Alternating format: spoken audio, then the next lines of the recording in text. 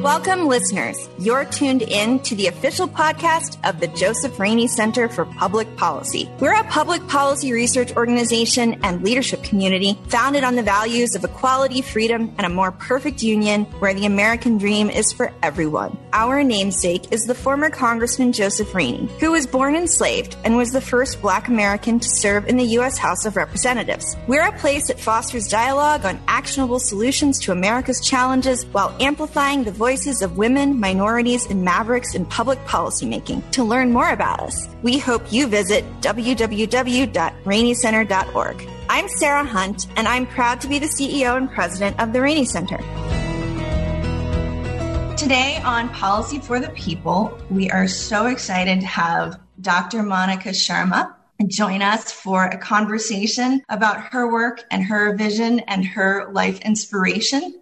Dr. Sharma is a medical doctor and an epidemiologist of really global renown, although she's so gracious, she would never admit that to you. But she's worked all over the world with the United Nations, and she's also the author of a remarkable book called Radical Transformational Leadership, which is about drawing on, universal human values, things like compassion and equality, to draw more people into policy and government and community to change the world. And I'm so excited to have her because when I was starting the Rainey Center, I found this book to be so helpful. At the Rainey Center, we're all about bringing more people to the table. We work to advance freedom, equality, and a more perfect union where the American dream is for everyone. And we want to see more Americans feel ownership and engaged in their government and policy in their communities. And Dr. Sharma is, I think, one of the most thoughtful leaders in the world to talk about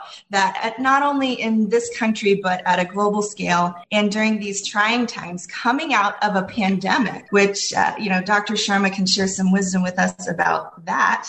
Coming out of this global pandemic, how we can come together as a country and as a globe to build a better path forward that includes everyone and creates dreams and opportunity for everyone. And with that said, welcome, Dr. Sharma, to Policy for the People and the Rainey Center. We're so glad you're here. Thank you for inviting me. I am so appreciative of the values that the Rainey Center, under your guidance and the guidance of your group, of course, is standing on. Because for me, what you are bringing forth is actually narrowing the gap on value-based leadership.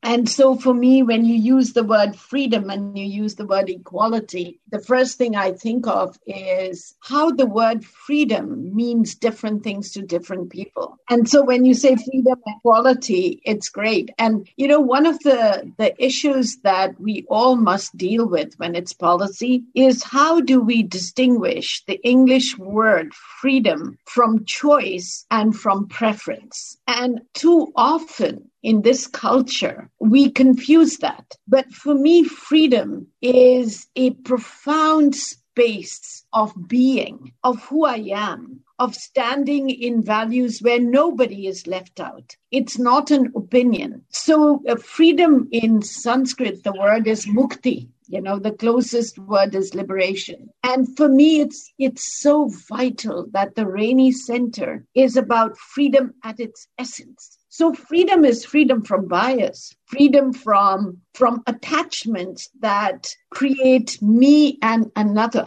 Like Rumi says, come and meet me in that field where there is no each and other. And so for me, freedom, when I hear you say that, Sarah, I hear a profound space where I don't hold social biases, where I hold a freedom for everybody. And I would like to distinguish that word from preference. Should we have preference? Of course. I mean, we have preferences. We have a preference of color, for example. And so what's your favorite color? Oh, I love the color blue. I love Rainey Center purple too. I've got 3 little nieces, so I'm very into pink.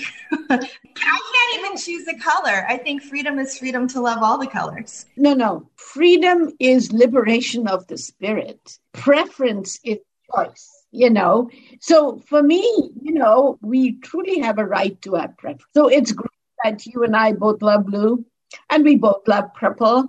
So all I want to say is that too often in this country, you said, let's talk about COVID, so I'm going to go there. So for me, freedom is a fundamental space of caring for everybody. Freedom is when your well-being is tied to my well-being. And we use the word freedom as preference or choice. Should we have choice? Of course. If you like a particular kind of cereal and I don't, you truly have choice. And how fortunate, Sarah, that you and I have choices. Then I come to the positioning of wearing a mask during COVID. So we wear a mask, and in fact, we go, like you said, I've worked worldwide. There's so many cultures, especially in East Asia, where if I have a cold, I wear a mask so that you don't get my cold. Simple. I mean, there is no question. Children are trained to do that from childhood. So for me, I want to distinguish the essence of freedom in the way that the Rainer Center is talking about from the way freedom is used during in common parlance. So for me, then let's get to COVID. I think COVID, I'll compare it with the HIV/AIDS epidemic, because there was a time in 2000 when it was the same questions. How do we get to test? There was no testing early on. How do we make sure everybody has access to testing? How do we make sure that people are not infected? So we promoted the use of condoms because worldwide a lot of, transmission was through heterosexual sex. And so for me, COVID is about testing. It's about treatment. Who gets access to treatment, as was in HIV/AIDS? And then it was about a vaccine. Now, for COVID, we have a vaccine. For HIV, we haven't got a vaccine yet. Did you see the news the other day that Moderna, using the mRNA that they used for the COVID vaccine, is having some success on an HIV vaccine? Well, it's the beginning. Let's say in 2000, there was no vaccine, right? No, there wasn't. Yeah. I just think that's very interesting that one pandemic might lead to helping address another one at such a clinical level. Yes. And that brings me to the fact that this is not the last pandemic, right? So what have we learned from this? So when you look at my book and you read the way in which we deal with whether it's HIV, COVID, or the next pandemic, there will always be technical solutions. And there'll always be a couple of, a percentage of people, a proportion who would say, this doesn't work for me. And so these are technical solutions. But technical solutions do not address some of the things that COVID has shown us. What COVID has shown us is that not everyone has access to treatment. Certain categories of people have greater access to treatment. And that has to do with wealth. And so that is not equality or equity. And so what COVID has shown us worldwide, whether that's in income poorer countries or in income rich countries such as the US, it has revealed a pattern of social exclusion. And you can even call it economic exclusion. And the system doesn't respond the same way to everyone. And that is happening worldwide. So there is that dimension where technology must nest in equality for what we need. For example, those photographs, remember, Sarah, of people lining up for food in the early COVID days, and they have no food. There are people worldwide, 400,000 migrant labor in India were without food till people just stepped up. So what did COVID also do? They created opportunities for people who care to serve. And there has been heartwarming experiences in every single country. Just as some who don't care didn't care, but it also accentuated the beauty of the human who cared. And so people stepped up worldwide. I can talk about a group in India, young people who made it their work to put some of their money together and then got money and they fed 80,000 people. How great is that?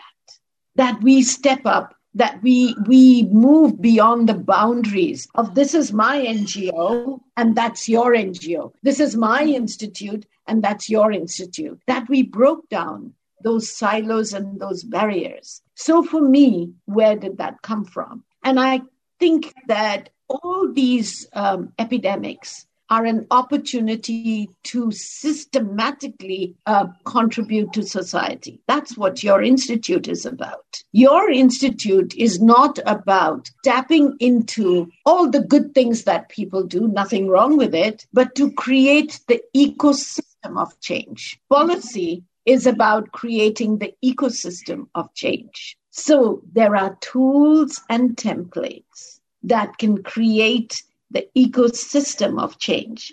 And that's what you were referring to.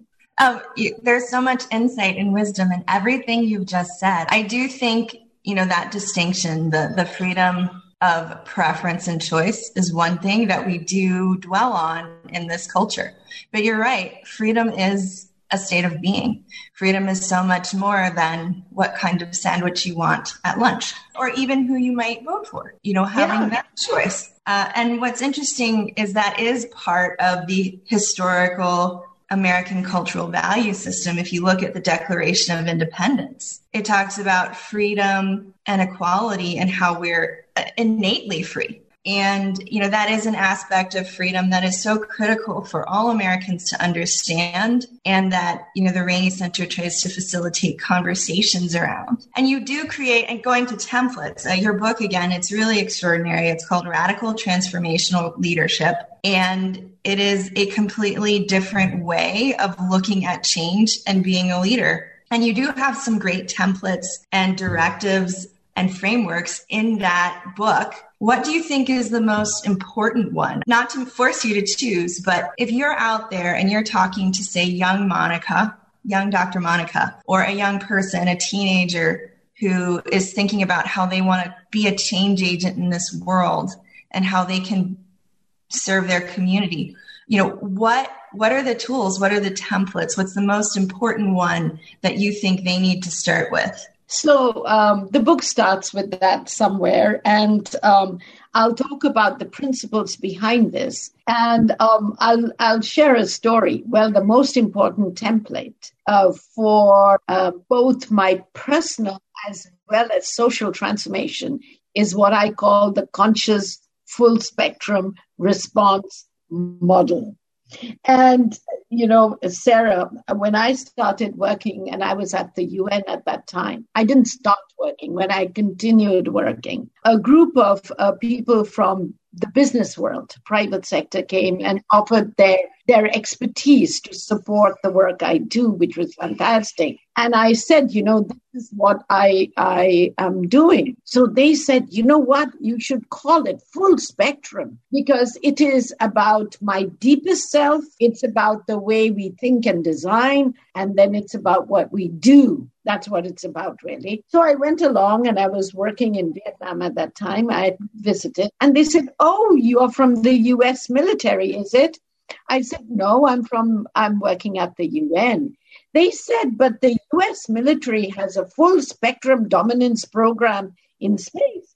I said, oh, no, this is called conscious full spectrum. So the word conscious is the word intentional. You are intentional, Sarah, about setting up the Raina Center. And I am intentional about radical transformational leadership. And I'll go into what that means, because those words I used a lot. But the foundational piece on we call it the fractal for large scale change. So the conscious full spectrum response model is the fractal for large scale change. What does that mean? A fractal is a word from physics. It means a pattern that repeats itself. And, so far when we've gone to scale, we have certain conventional models of scale. They are neither right nor wrong. They are just there. For example, if Starbucks or McDonald's wants to go to scale, you'll get the same product. There's a franchise, there's a standardized thing, and they scale that way. There's an economic model behind it. If we want to look at policy in education, and we want to look at policy in health or in energy or in justice. We have a different pattern than McDonald's. What we have is a large number of institutions at the base because people go to those, such as large number of schools or clinics or courts or energy grids. But as we move to a different level, not everyone from high school will go to college. So we have fewer number of colleges. Not everyone from college goes to university.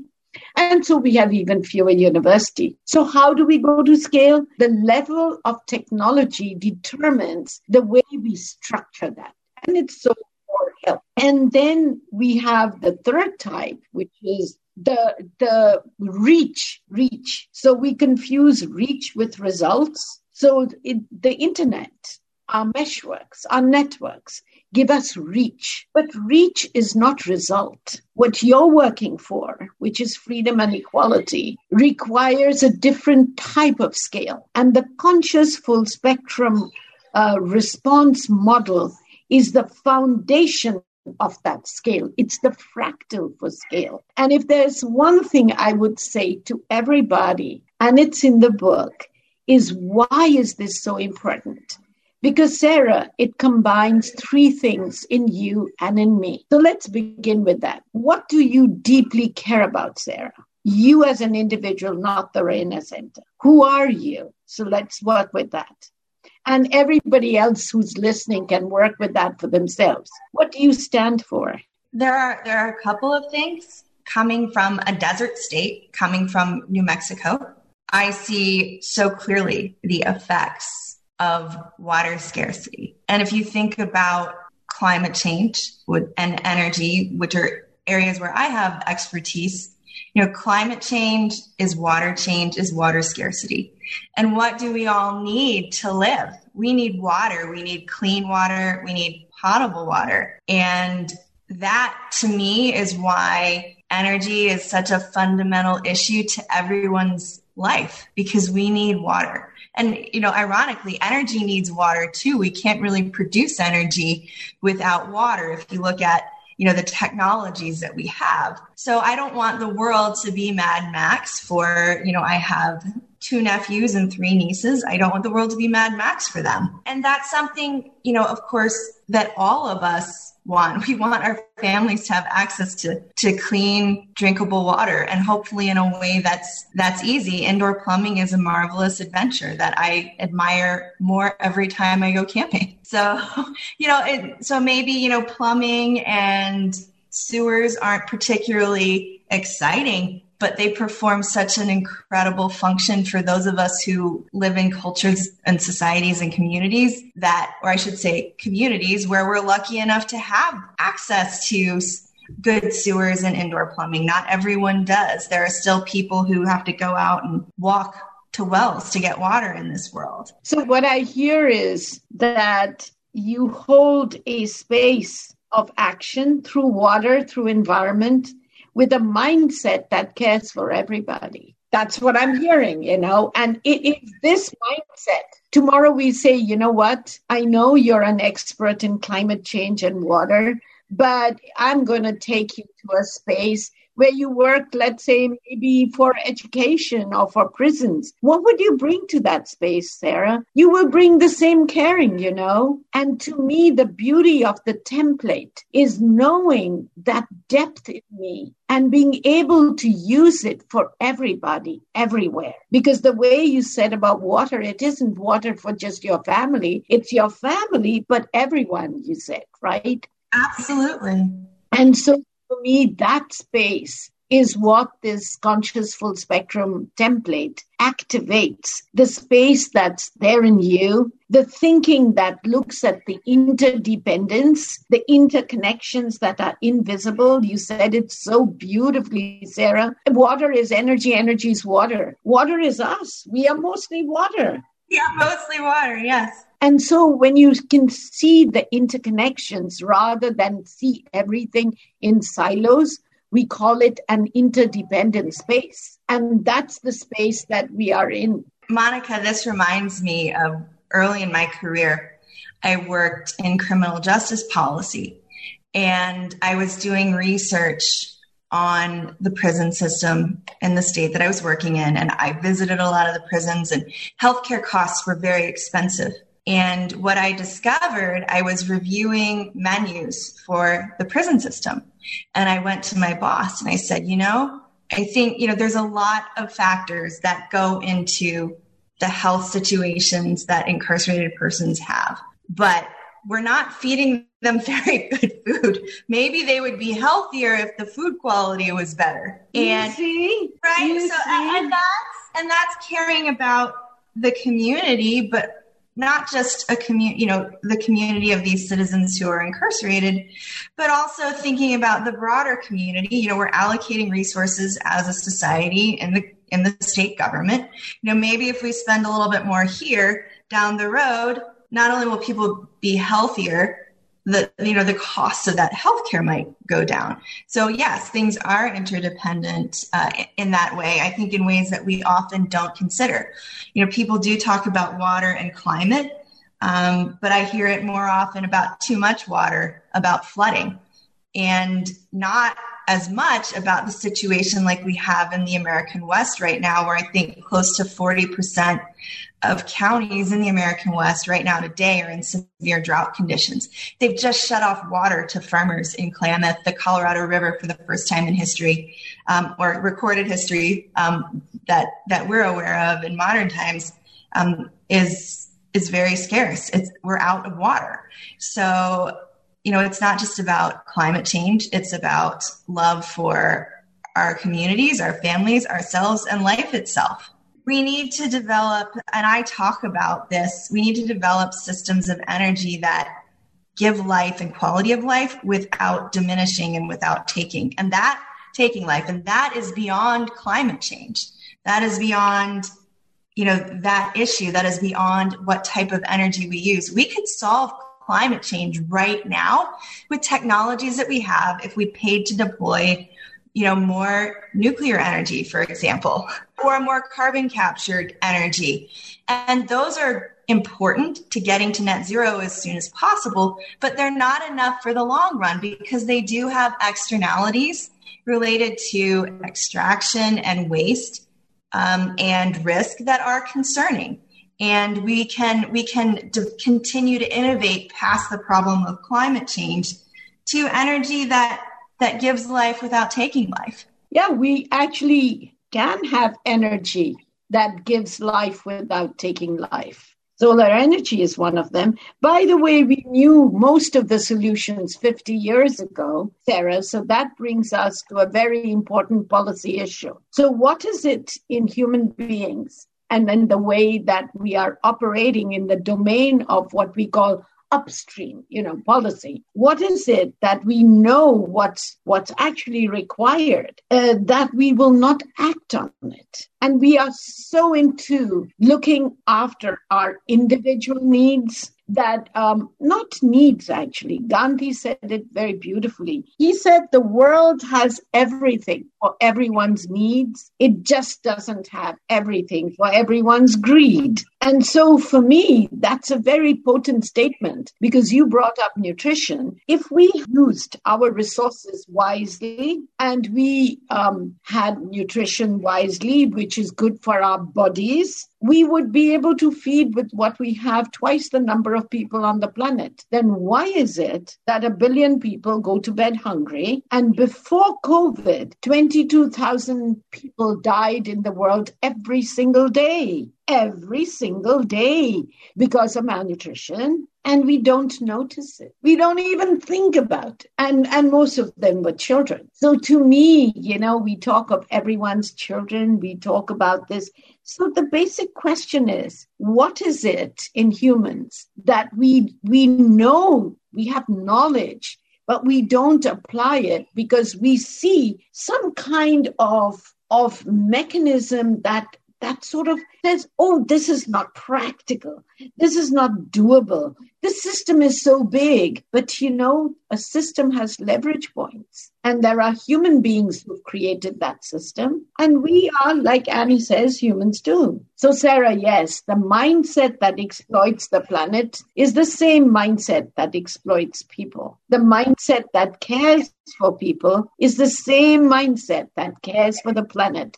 It's reverence for life. And to me, that's a profound space. Caring for the environment is caring for life. And I think in the same way, caring for the economy, caring for our infrastructure, that's also caring for life. Of course. And you have to do all of it.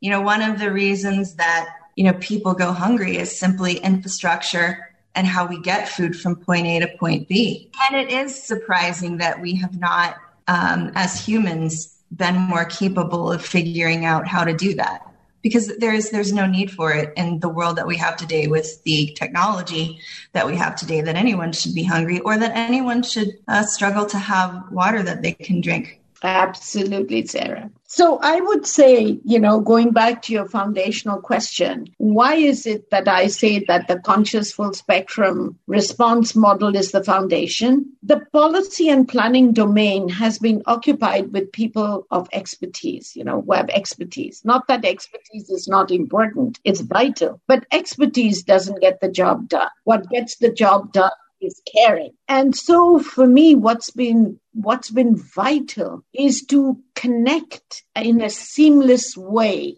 the space within me, the caring I have for all of humanity, with the strategies I design and the actions I take. And when we can have simple, not simplistic, simple ways of designing for deep change, large-scale change, then we have a way of engaging people differently. So right now, we say people are engaged, but they are not engaged in a way that they could be. They are not informed in that depth. And so it becomes one position. I believe this, or I believe that. This is my opinion. That's my preference. And we don't distinguish those spaces from spaces of really manifesting the greatness we have, the potential. So this work is about unleashing our full potential, the potential of my inner capacity. That means whether I was in prison, you talked about food at that time because you could see it. We actually see those connections.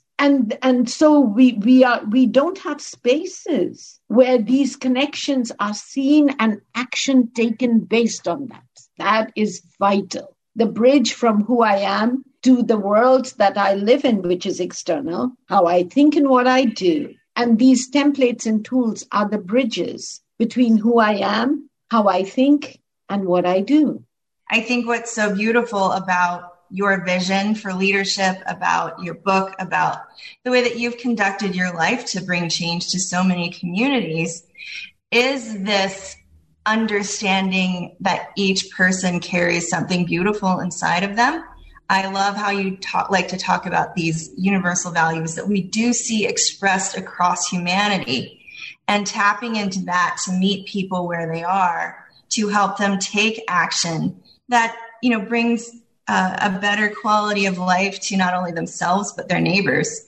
It's really extraordinary. And that's one of the things, with the Rainey Center, our action is frequently convening. It's having these conversations. It's helping people, policymakers, citizens, women, minorities, and mavericks, all of us come to the table and bring a different perspective, bring different insights.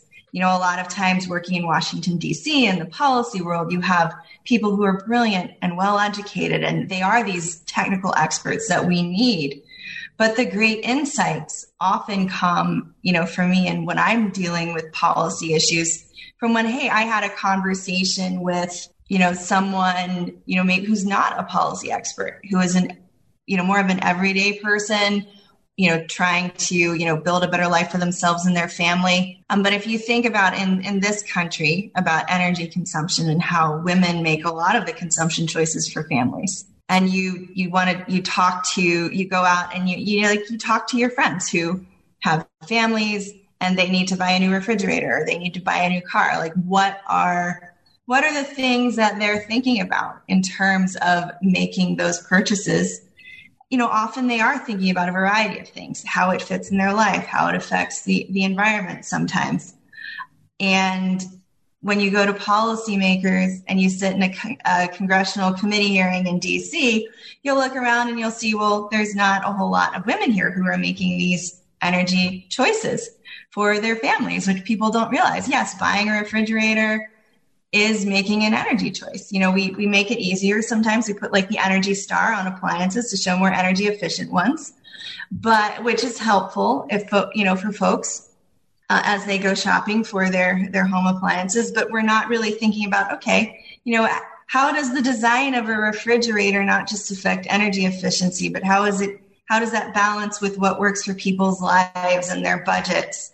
And when you start having conversations with that everyday person, which I think is the wrong phrase to use, but with another person who is out there living their life, isn't a policy expert, isn't thinking about energy, but is making choices directly connected to those policies that the experts removed in DC are contemplating, that's when you get real insights about the kind of, honestly, the little things that can be done to support people and to support improving our environmental quality while also bringing about quality of life. So, Sarah, you brought in 3 very profound points. Firstly, this book and your work and mine is about everybody being a leader. That fractal that will create a new sort of representation and democracy, and informed representation, not just, swinging with one position or another, something that really matters. And so for me, the big issue is not how small is a citizen's project. So that to me is a yesterday question. Today's question is, how strategic is it? When is it strategic? When every policymaker can be like every other person, awaken their decisions from who they are and what they care about, and inform themselves with the latest technologies, and not not become partisan. And so for me, I think the next generation of democracies worldwide would be democracies, not just in the US, where there is a greater level of information, both of policymakers, experts, and people. And the information is going to be of different kinds. So we always say knowledge, that is what the expert has, right? That is important, of course. And people need to have basic knowledge. But there is a different space beyond knowledge, and we call it understanding. And understanding is being able to see the pattern, to be able to see the connecting the dots. And by the way, all human beings can connect the dots, not just policymakers. That's the beauty of the work we do. And the third is the inner capacities of people.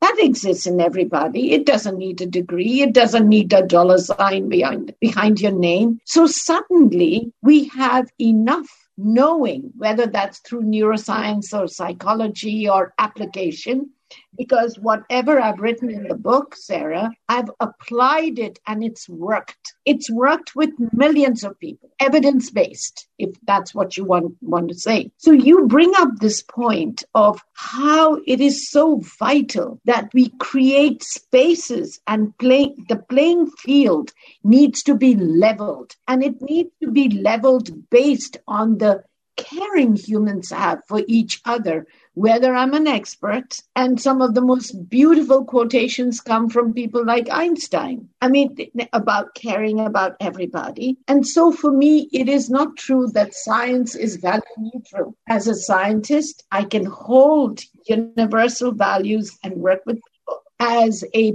policymaker or expert, I could do the same. And so for me, knowledge and that inner space of my inner capacities, very vital to connect all these 3: knowledge, understanding, and inner capacity, because I'm all of that. And matter where you go, Sarah, and whether I'm a policymaker or a citizen here, I would be able to do the same thing. No?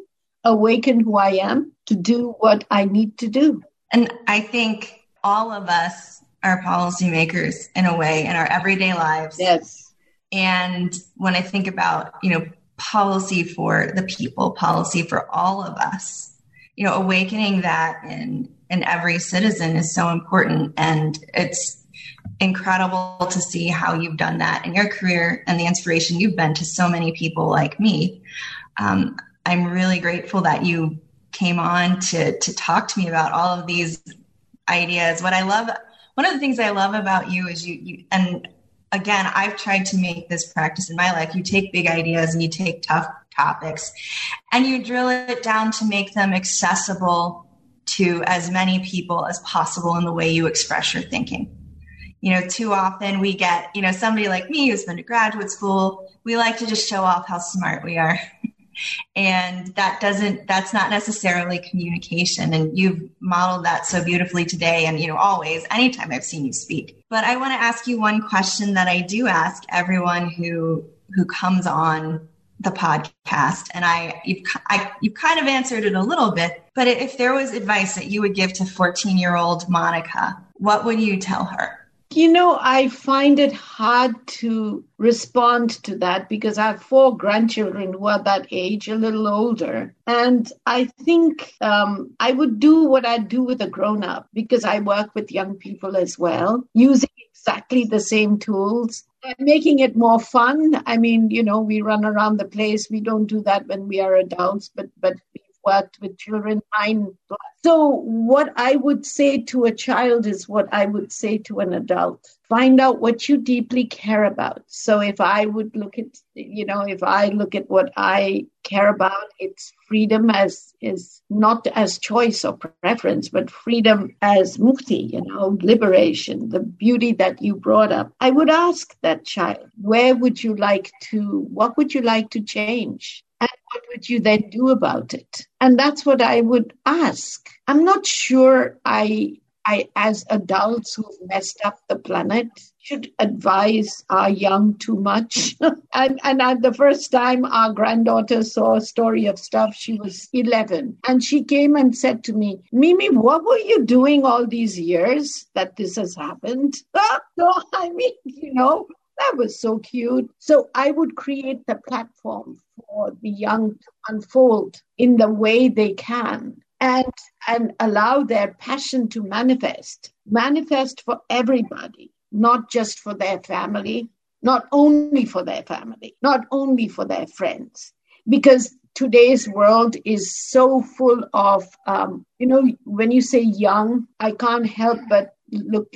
I saw the documentary, The Social Dilemma, and I think of the influence of social media and what we are doing to our young through that, the suicide rates that have gone up. So I would get them to anchor in who they are and what they care about. And to me, this is so important, Sarah, because what they are exposed to is, including the games they play, has so much violence in it, has so much commodification of the human being in it, that I think we have a lot of responsibility first to ourselves as adults and then shape that, that space for them to follow their passion, to know who they are as profound human beings, to shape it in life and have fun with it, not like a burden, but the joy of service.